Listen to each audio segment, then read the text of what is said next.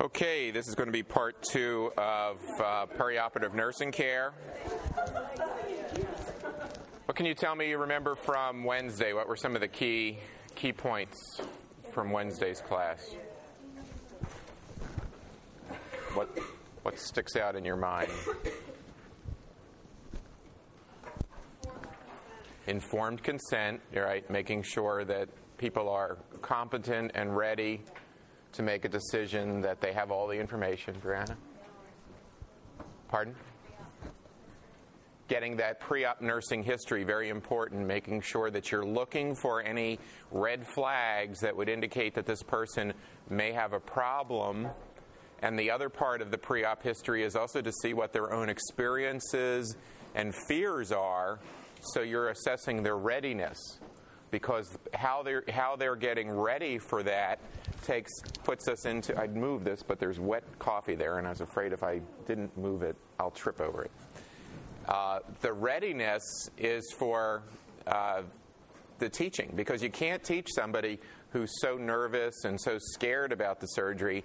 They're not going to hear what you have to say. So making sure that they are ready for the surgery is not only physically but emotionally ready for the surgery is very important. What you teach, what do they need to know before the surgery? Well, if it can be done, they need to know how they're going to be how they need to prepare for the procedure.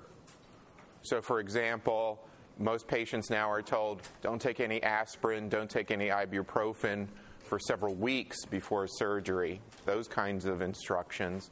Plus, if there's any other things that they need to learn beforehand, even things that are going to be done post-operatively, a lot of them are taught pre-operatively because it's easier to do that when you're not in pain and you're not recovering from the effects of surgery. People need to know about the procedure itself, and they need to know what's going to happen during that post-operative period. What's the course of the recovery going to be? Is it going to be short? Going to be long? Is it going to be painful? If so, how can we do it? What complications could be expected? And what kinds of things are you going to be asked to do to prevent those complications? So, for example, a lot of times with a lot of surgeries now, people are getting up out of bed the day of the surgery. And people are shocked, after you've had hip replacement or things like that they're asking people to stand.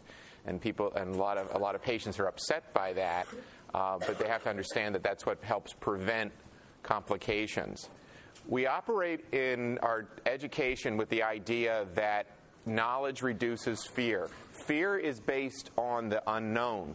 So the theory is, if you, what on earth are you doing?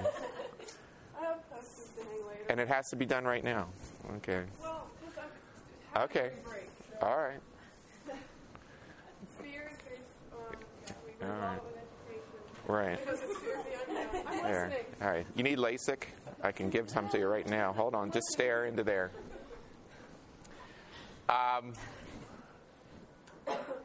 So the idea is that fear is based on the unknown. So when people know things, have information, they then are better able to handle it.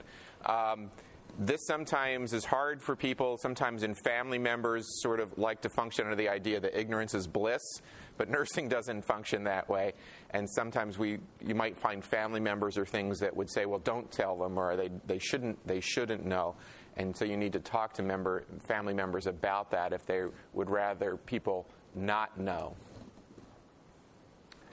When you are teaching someone, you have to think about the timing. It's generally a good idea to try to do it as far, in advance of the surgery, not at the morning of the surgery, because the morning of the surgery, people are going to be more nervous. It's going to be harder for them to concentrate on what you have to say. Repetition is also important if things can be done repeatedly, although that rarely can be done. The other thing is you have to get a quick judgment or assessment of someone's cognitive skills. How much do they understand? Don't fall into the trap that because somebody has a college degree or that somebody's a nurse or a physician, that you don't have to explain things to them. I've talked to lots of physicians who are psychiatrists and say they get upset sometimes because their other physicians assume that they know about medical procedures, or nurses, for example, they'll assume you know about a procedure. But if it's not in your area, if you're an L&D nurse and you're having orthopedic surgery, you may not have seen that in many, many years or ever have seen it, and so you can't assume that the patient will know. You also have to look at their anxiety levels. How ready are they to learn? And you can get some clues just from looking at somebody whether or not they're ready to learn. Can you make out our patient and nurse here? How ready do you think she is to learn? That's the patient there. How ready is she to learn? Pretty ready? What gave you that idea, Jen? She's smiling. She's making eye contact. What else? Anything else?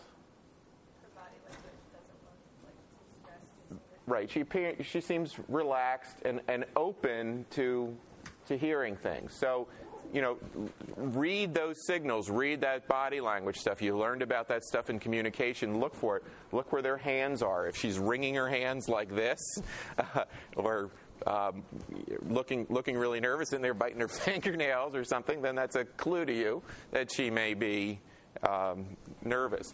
And then the other thing is just you have to think about what am I going to teach at what level. Some people want lots of information. You may find that your patients who are nurses or are very interested in the details of a procedure may want to know more about what medication am I going to receive, what is the anesthesia that they'll use, what is, how they want more details about what kind of stitches will I have, if any, and where others may not, if they're not experienced, or they just want to know just the basics. With kids, for example, we tend not to get into a lot of details about the surgery, but focus more on what it's going to do for you, why you're doing this, and what you're going to feel. What experiences are you going to have? And then as they get older, you give more information. So with the content, they need to know the timing. How long do they have to come in before the surgery or the morning of the surgery? What are the steps going to be? Most hospitals nowadays don't admit people overnight if for surgery the next day. They just instruct people to be NPO and then to arrive at the hospital early in the morning, and then they're taken to a pre-op holding area. The final checks are done with informed consent. Sometimes IVs are started there, and then the person is moved to surgery, and the families are then sent to a family waiting area. Told you about waiting for the sensations. These are the things that you want to talk about also in your teaching for that post-operative experience. A lot of people are worried about pain and pain control. So you want to tell them what kinds of pain they can expect, how long it will last, and what kind of pain control will be used. Typically, after fairly extensive surgeries, people are going to be put on to PCA, patient-controlled analgesia, that uses morphine. Morphine is simple to is good because it works. It's very effective for most people. It's easy to calculate how much morphine most people are going to need for that surgery. And with the PCA, studies show that people actually have better pain control. They don't get real high peaks of pain. They don't get real low valleys where they're totally snowed. It helps them. The only thing is that morphine also has its own little problems. It can make people very agitated. It can make people feel itchy. Make people feel really just weird, they'll tell you. And so you got about 48 hours where PCA is pretty effective post-operatively. But that's okay, because actually after that time, then you're better off moving to some of the PO analgesics like Percocet, things like that. You can take that every 4 hours, and that actually seems to have, it is an opioid, but it doesn't seem to have as much of the other side effects of just taking the morphine. And so you tell people that you're going to go from an IV to a PO pill, and then by the time you go home, you'll just go home with medicine to take the edge off the pain. And postoperatively, pain should diminish each day postoperatively.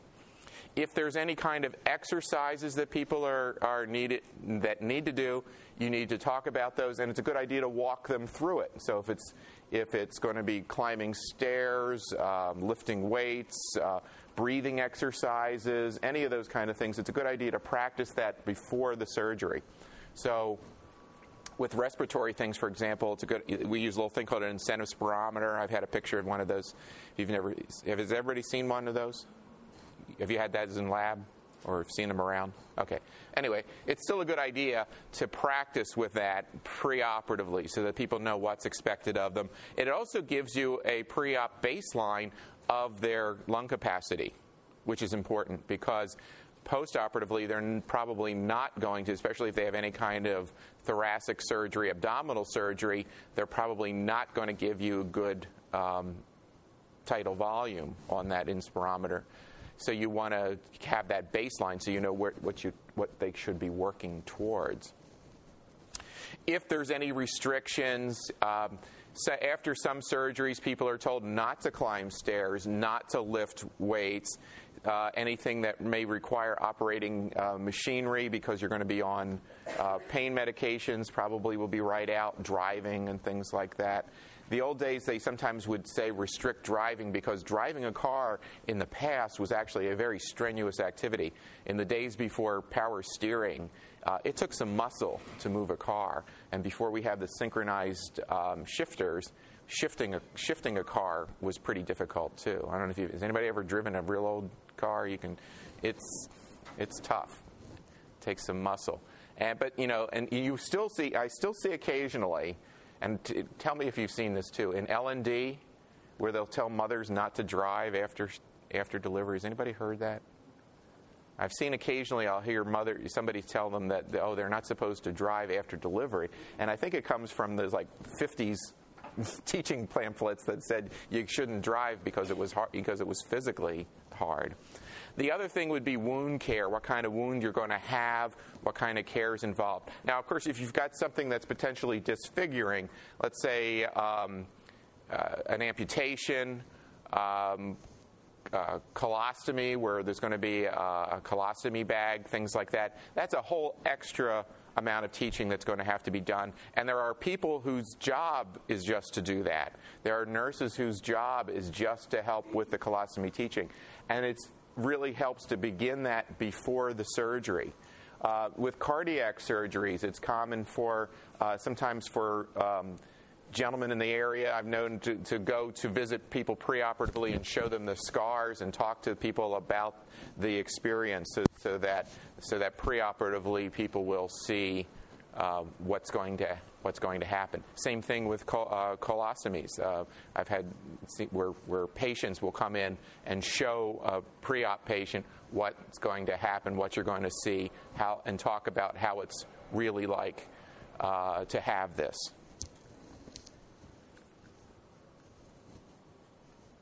With the deep breathing exercises, not just using the incentive spirometer as I talked about, but also the idea of what is diaphragmatic breathing from the diaphragm, and not because there's a lot of times if you have an sore abdomen, you're just going to want to breathe through your mouth like that, and you're not getting very good tidal volume there. So you have to help people if they have any experience singing and things like that, where you learn to breathe, use your diaphragm. But this is a good time to do it. Also, coughing, deep breathe and cough really helps clear things. And so one of the things to do is take a pillow, put it around your abdomen, have people hold on to the pillow, and give a good cough. And again, doing that preoperatively it helps. Leg exercises, sometimes we have people in bed, if they're not allowed to walk, just doing range of motion exercises. Again, do those preoperatively. And if they're going to be turned, anybody who's going to be immobilized for a long time isn't going to be able to get up. You need to talk to them about turning. A lot of times people want to just be left alone. They want, and sometimes there's a tendency for nurses, because you don't want to disturb somebody, just to let them lie flat on the back, but they can't do that.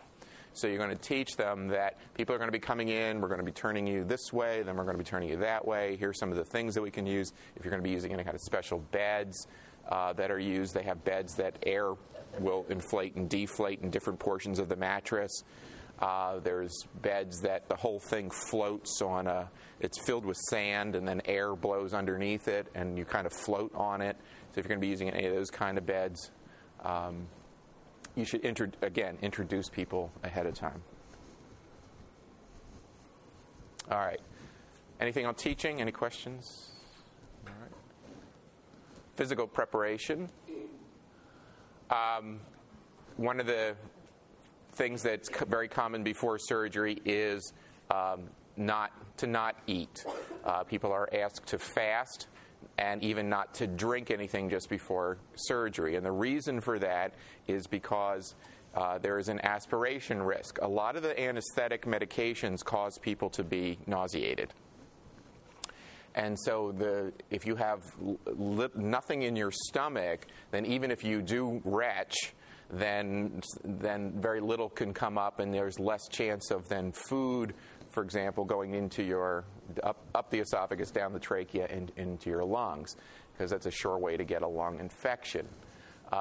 So the reality is sometimes surgeries have to be done in emergency situations. People are not NPO. You get people where they just leave Burger King after eating 2 Whoppers. They're in a car accident. The surgery's got to be done. They can't say, sorry, we'll come back in 8 hours and do the surgery. So it can be done, but if at all possible, we'd rather not. Some surgeries, if they require anything done to the intestines have to be cleaned out.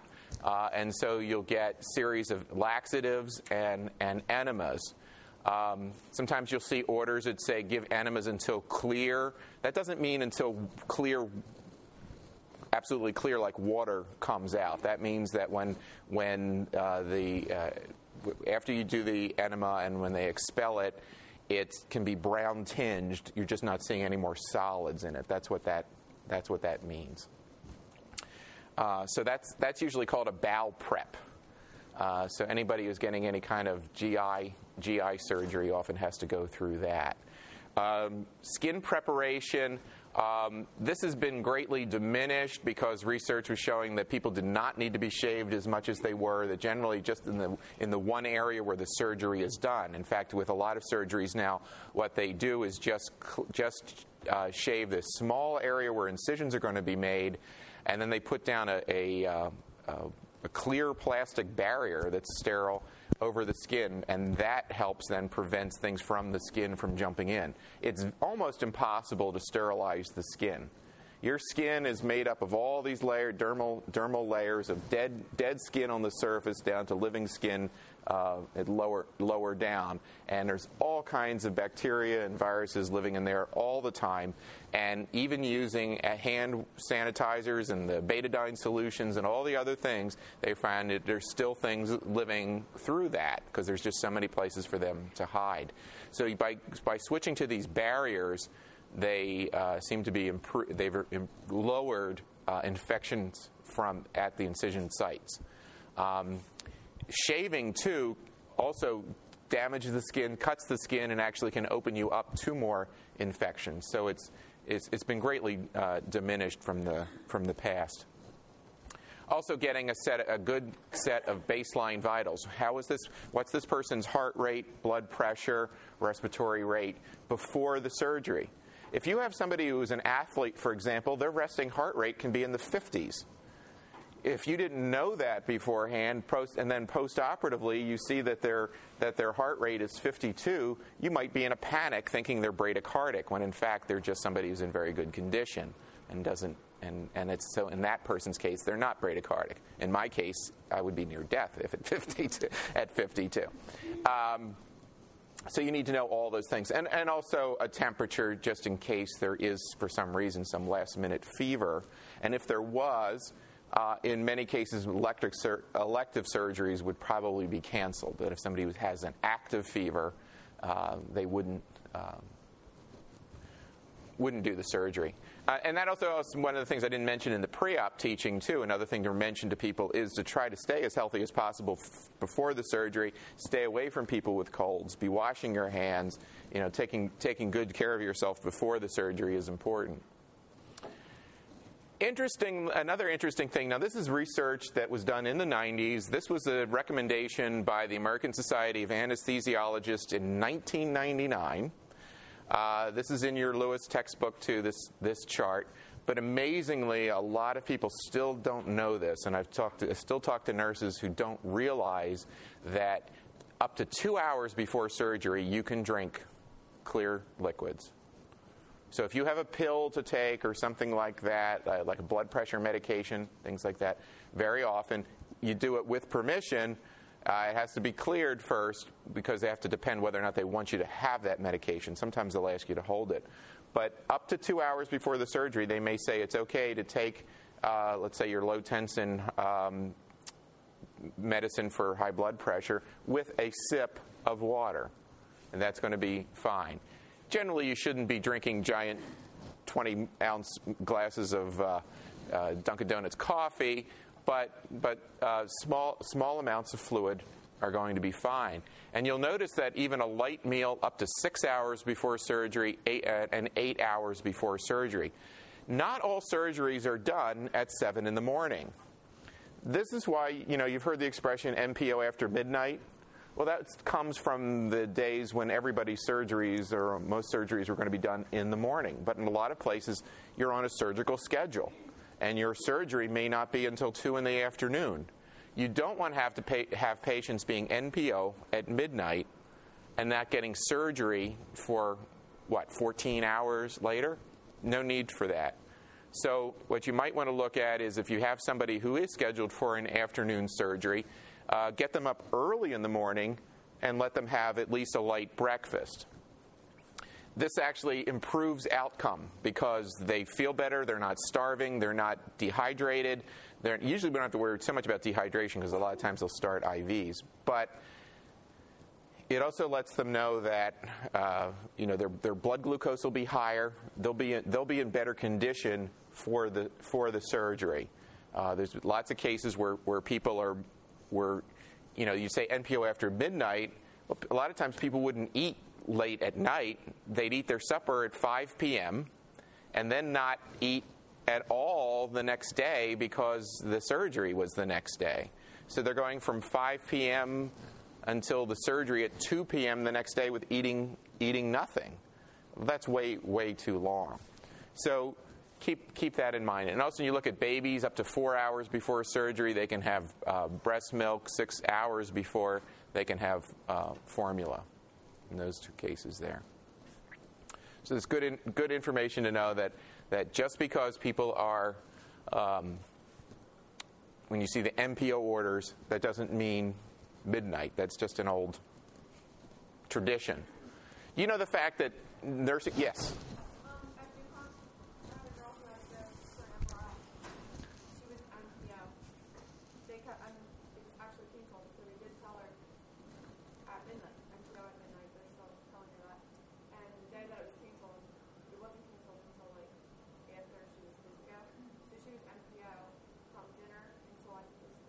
Yes, there was a case right there. She was made NPO after midnight for an MRI that actually wasn't even scheduled until that afternoon, right? So nobody was thinking about when do we actually need to make somebody NPO. Right, and considering the light sedation that she was going to get for the MRI, right, it was really unnecessary, to make her go from 5 p.m. And then all the next day. What was I starting to say before Ashley asked the question? I can't remember. I had some really important thing, and I can't remember what it was. I don't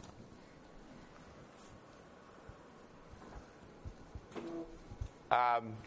In that immediate pre-op period, people need to be physically prepared. So jewelry, dentures, glasses,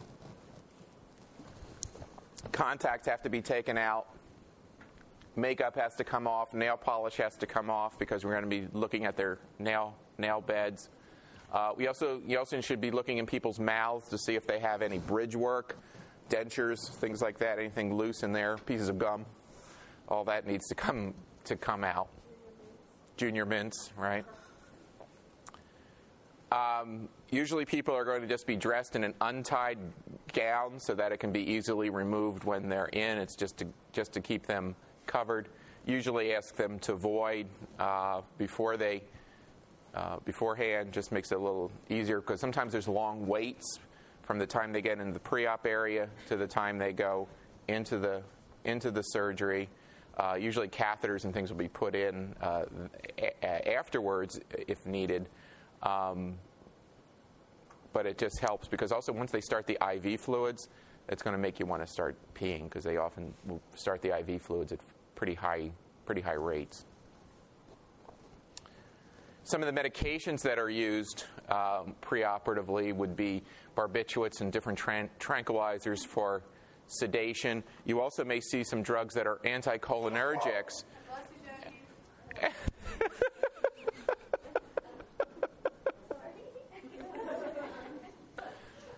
If they have a cold like that, or sneezing like that, they can't go for surgery.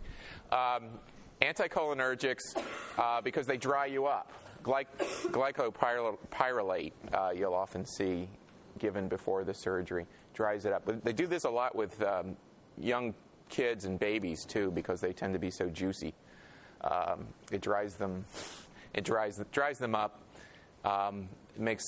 Reduces some of the secretions because if the secretions can build up, they can even aspirate those. And sometimes antibiotics are actually started preoperatively. So before the surgeries even begin, they'll start with a dose of IV antibiotic. Moving people to the OR, just keep in mind that when we move people, we roll them down the floor feet first. Do you know why that is?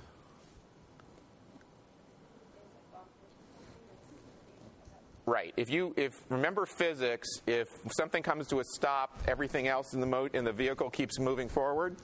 So if you have somebody feet first and then you run into the wall or the elevator door or something like that, then their feet would go forward, and that would be less likely to cause problems than if their head goes off the gurney and bumps into the wall. So we do that. The other thing is that somebody should always needs to stay with the patient, particularly once people get sedated, getting ready for surgery. This is part of safety to make sure that the right person is getting to the right place and getting the right surgery. So somebody needs to be assigned to have an eye on that person. So whenever you're transferring the person, who's ever responsible for bringing the person to the pre-op, for example, can't just roll the cart in and then wave goodbye and walk away. There has to be a transfer of responsibility from one person to the next. Let's just talk about, here's a little case study example. Someone signed a consent form, tells you they're having second thoughts. What would you do? Okay. Lee says call the doctor. Anybody want to do something else? Yes? Well, you could do that, but maybe before you could do that, before you find out if you needed to do that, you could ask them, like, what's bothering them? Ask what's bothering? What's making them have second thoughts. See if Okay. there's questions that you could clear up. Maybe you don't need to tell them. Okay. Any other asking questions? Any other ideas? How many people like that idea? Anybody not like that idea? They have a better one? That's a pretty good answer. That's a good answer. Yeah, if somebody's asking about that, they very well may want to not do the surgery. But it's better to find out what's bothering them first before you call the physician. Because a lot of times they may have a simple question or concern that can be answered. What you don't answer with is everything will be fine, there's nothing to worry about, just go ahead and get the surgery, you chicken. That's not a right answer. But you do acknowledge that they have concerns and that you want to hear. What about somebody who has a long history of asthma and you're doing your pre-op teaching? How would you modify your teaching for this person?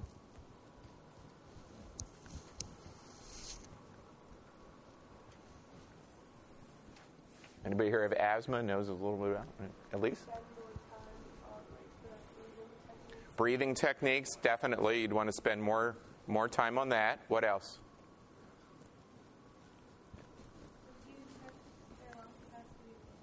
Yeah, it would be real important to get pulmonary function, get a little test to see how well they're breathing before the surgery, so that you know what their baseline is. So that would be important.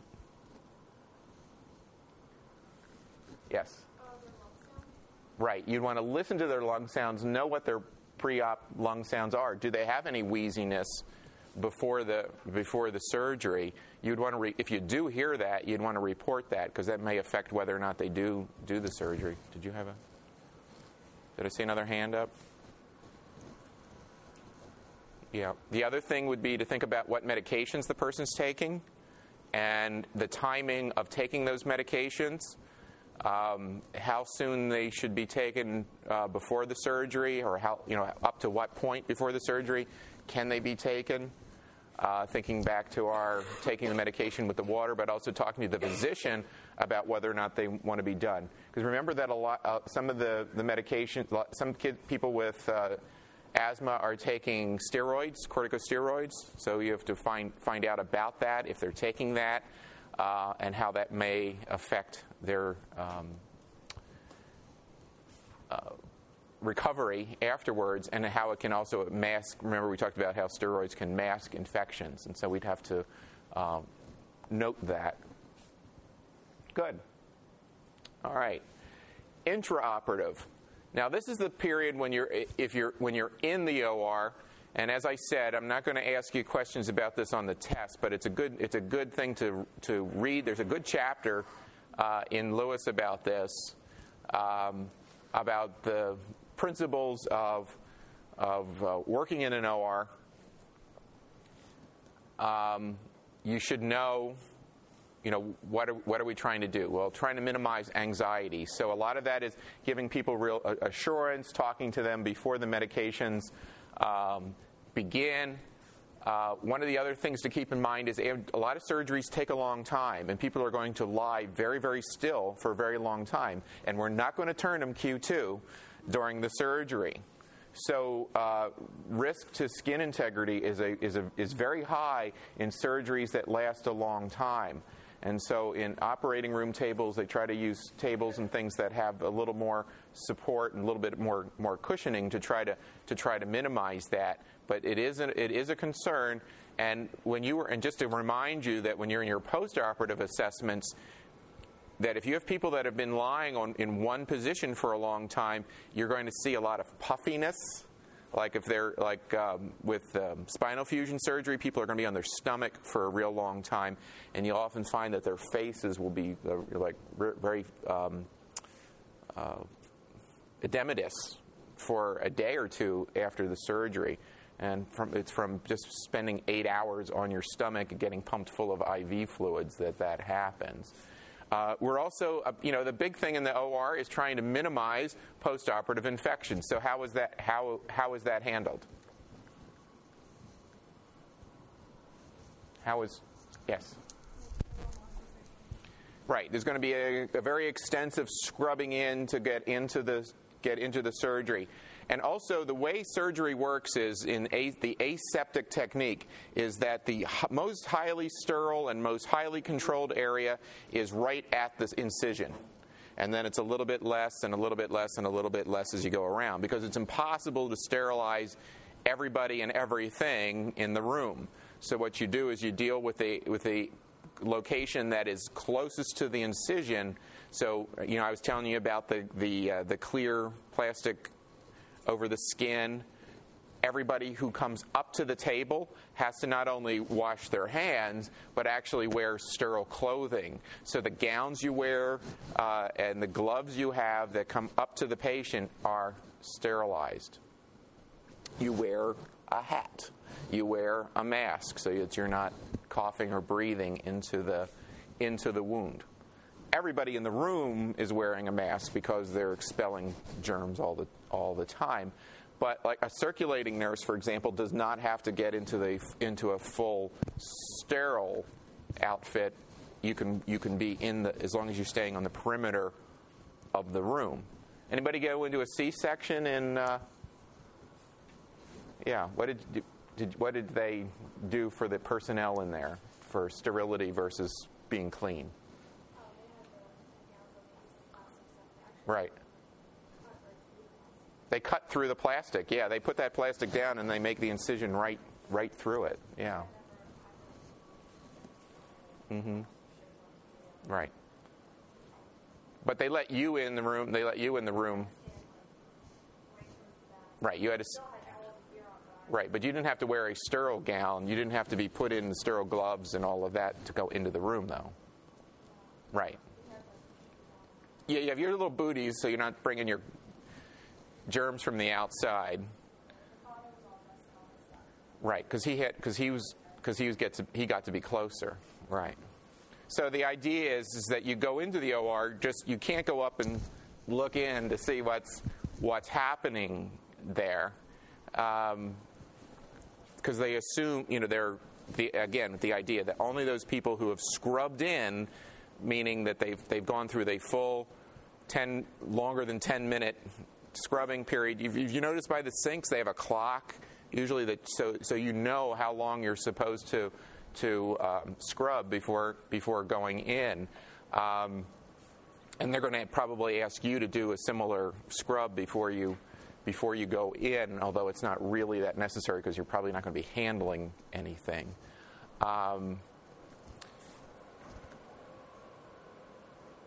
What else? I'm trying to think what else. You see, one of the other things is that you see the ORs have tons and tons of equipment. It's a very, very dangerous place inside an OR because you have flammable gases being used, you have oxygen in use, and you have lots of electrical equipment.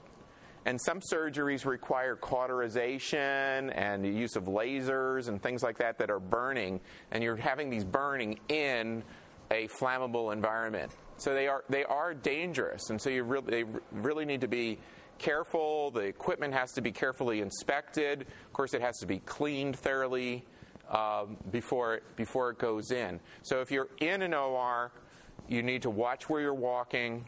Watch what you're touching, because everything should be put into a place where it won't become a tripping hazard, won't become a shock hazard. Also, the anesthetics themselves are dangerous, and so you have to minimize exposure to those. That's a bigger version of that picture, but you can see how crowded it can get in ORs. Some of the nursing goals, if you're working in an OR, along with protecting patients' skin, we're trying to minimize hypothermia. Because of the effects of the anesthesia, it slows down your metabolic rate, and ORs themselves tend to be cool, partly for the comfort of the surgeons working in there, and partly because it discourages bacterial growth. Cooler rooms bacteria doesn't grow as well. Also making sure that people have adequate fluids during the surgery, so if they're losing any blood during the surgery, that's often replaced. Blood replacement can be, people can get their own blood back. They also have things where blood can be recovered, cleaned, and then put back into the patient in some cases. They're trying to do as many things as possible to reduce the number of donated blood units that you get. The less donated blood you get, the safer it is for you. Yes?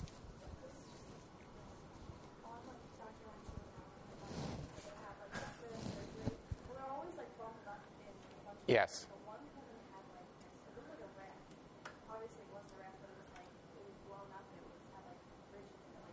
Oh, she was on a heating blanket.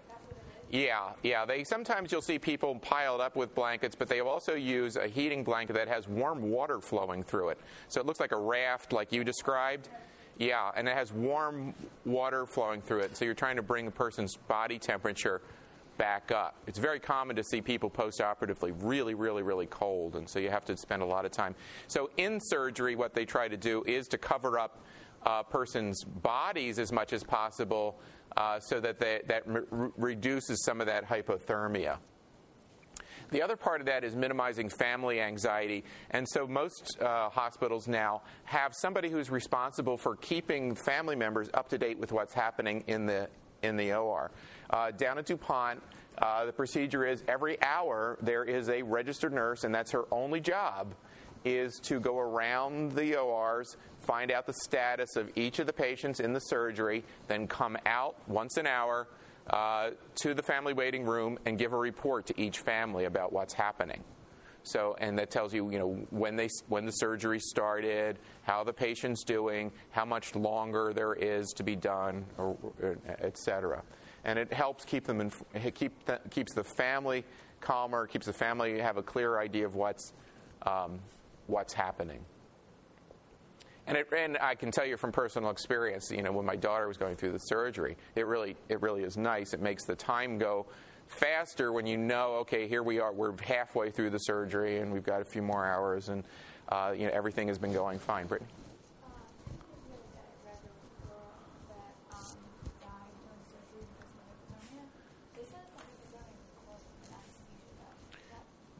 She said she died from hypothermia as a result of the anesthesia. Well, the anesthesia, as I said, it lowers your metabolic rate, and you do get colder, and your core body temperature goes down.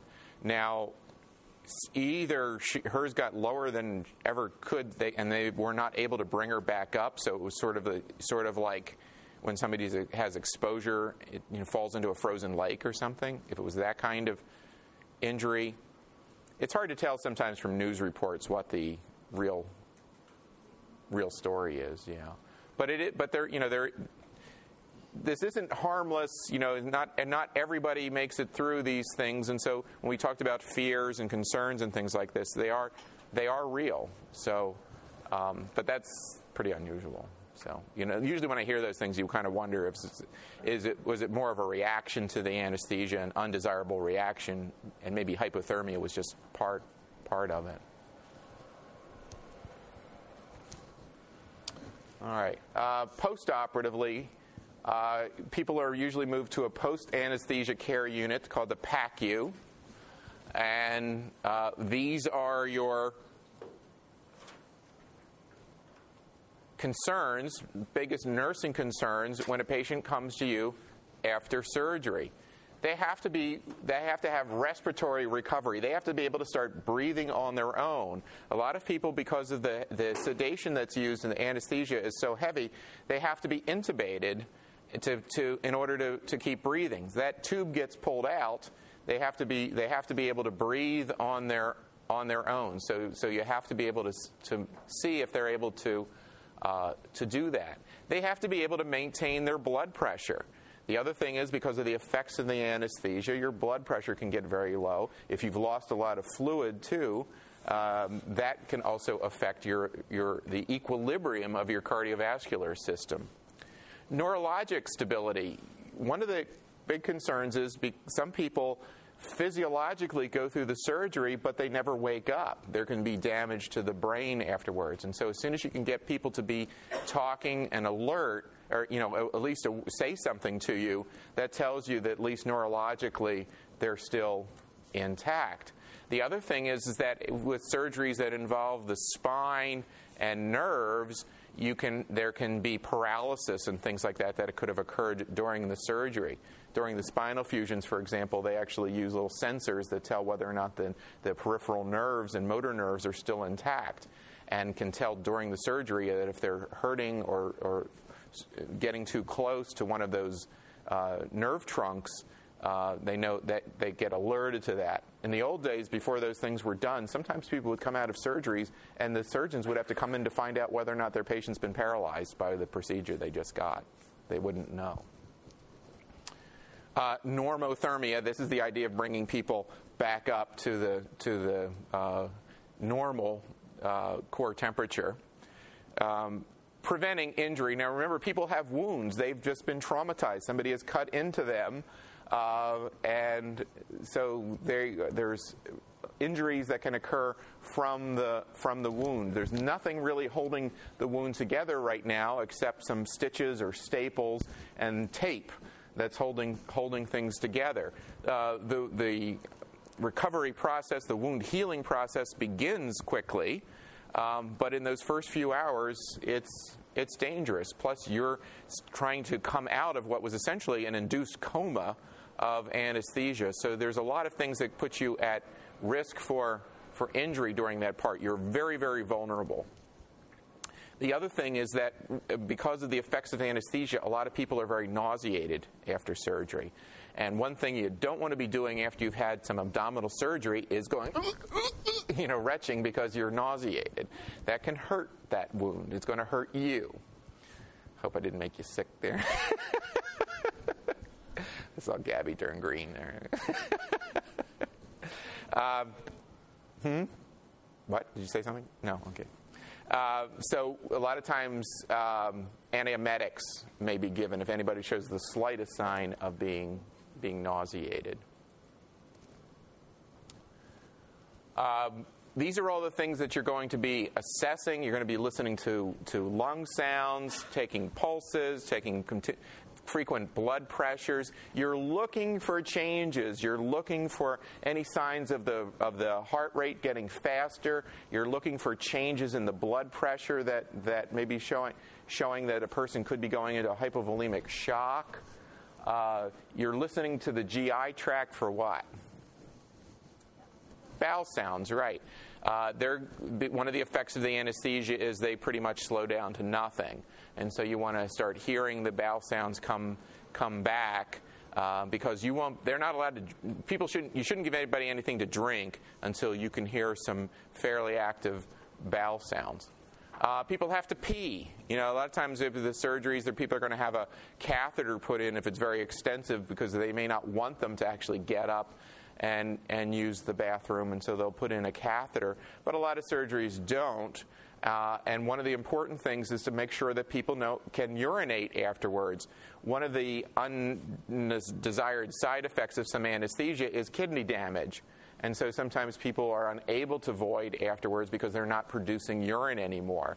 More commonly, what happens is your urinary sphincter closes down, your bladder fills up, and you're just not able to pee. And so if you palpate their bladder, you'll feel this little lump there because they're really, really wanting to pee. Sometimes they're in pain, they want to pee so much, but they just can't. It seems it's one of these post-op things where you just... you want to pee, but your sphincter won't let go. So that sometimes you have to start running the water, talking about your trip to Niagara Falls. Anything you can do to imagine them to help them start to pee. You also, as I said, you want to be talking to them. You want to see, are they aware of who they are, what's going on, of course, keeping them informed. If anybody can talk to you, that shows that almost all the cranial nerves are intact because of so many cranial nerves are involved with the ability to see you, understand you, hear you, speak back to you, and respond appropriately. It's a good neurologic assessment if anybody can just talk to you. And of course, psychosocial is just keeping people informed about where they are, what's going on, what the next steps will be, how long they're going to be in this setting, when they're going to be moved. All right, let's take a break, come back at 11 o'clock, and we'll start talking about respiratory care.